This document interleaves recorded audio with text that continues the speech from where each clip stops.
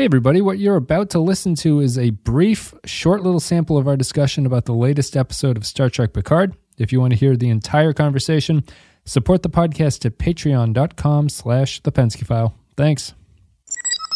Clay, I know it makes sense thematically in this series about a hard-nosed, grizzled veteran getting to the end of his life and realizing that he's never felt the loving caress of a woman for a very long time, but was it really necessary to make the new Borg ships look like vaginas?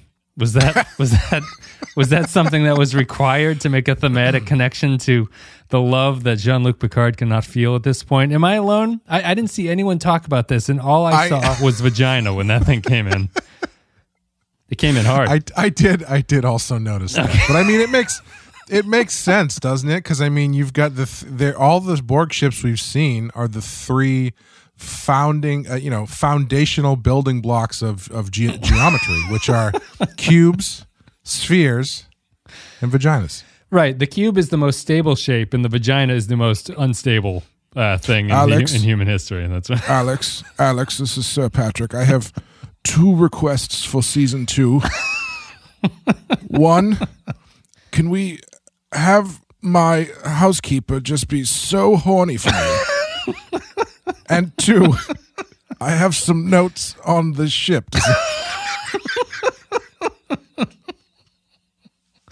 Sounds about right. Hey, patrons, welcome to our what's going to be fun coverage, it seems like, of Star Trek Picard Season 2. I'm excited. I just wanted to take a moment to seriously thank everybody for supporting the show. You guys are the greatest listeners, and so we felt that it was appropriate to cover Picard for you, and here it is. So, Clay, first, how are you? Things going well? I'm good. I was looking forward to getting into this. I think I need to just recalibrate myself for modern Star Trek because we haven't watched it in quite a while. Yeah, I have some questions I wanted to ask, whether or not this is indicative of the show or if it's just modern Star Trek or if it's indicative of the episode itself. You know what I mean? Yeah. And just visually, it's very different from the stuff we've been watching lately. Obviously, we've been doing Voyager and Enterprise most recently. But it's modern. It's a very modern looking show, which it takes a minute to get used to because Star Trek is everything we've been watching has been from the 25 years ago. Yeah. the blurry edge that you get crystal clear. I notice it mostly strangely in stuff like the subspace anomaly that they look at the start. It looks so distinct in a way that I actually think I prefer the older look where it was slightly there's a blurriness that makes it feel like it's a part of the universe. The new special effects make it feel like this is Adobe After Effects. You know, right, you're looking at After Effects right now, and I never get a sense from that, but that's not really a problem with the episode. It's just it ties into what you were saying about the way the thing looks at this point. Yeah, and the lighting is obviously different, and everything is very sleek. Which is not, these are not negative things. Obviously, it's the future, so things should look that way. It's just, it's just different. And it just takes a minute to recalibrate watching the new stuff. You know where I think it's worse, actually, is that I think in the scenes where the scene where they're at Starfleet Academy in this opening episode, Stargazer. Let me give the info for this one, actually, to get that out of the way. It's The Stargazer is the first episode of the second season of Star Trek Picard. Came out on March 3rd, 2022. Story credit goes to Akiva Goldsman and Terry Matalas.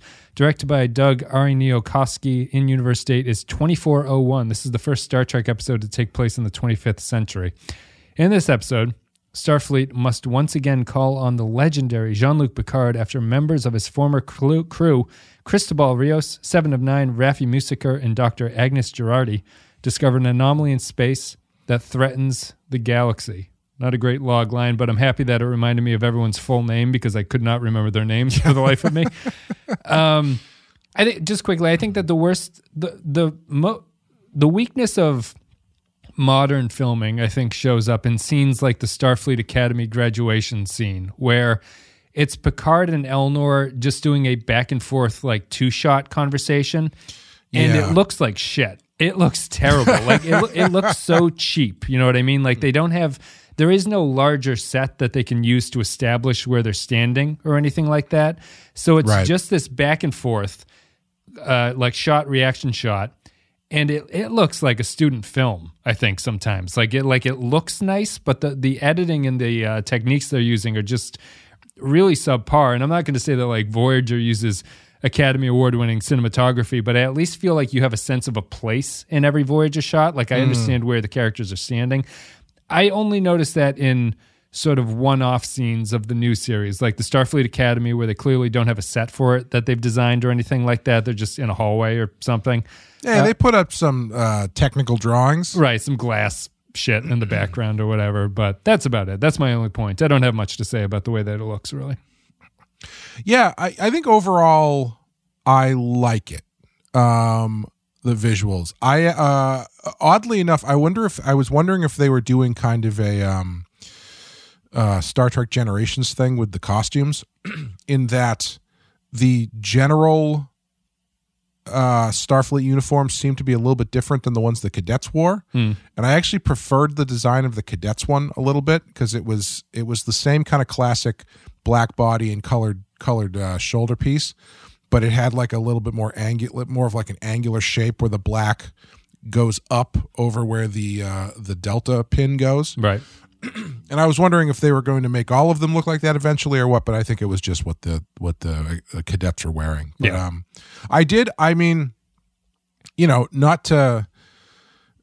Not to keep harping on the costumes and stuff on these shows that we watch, but like even this felt more like Star Trek to me, seeing people walking around in Star Trek uniforms going on to Star Trek ships, it really goes a long way, at least for me.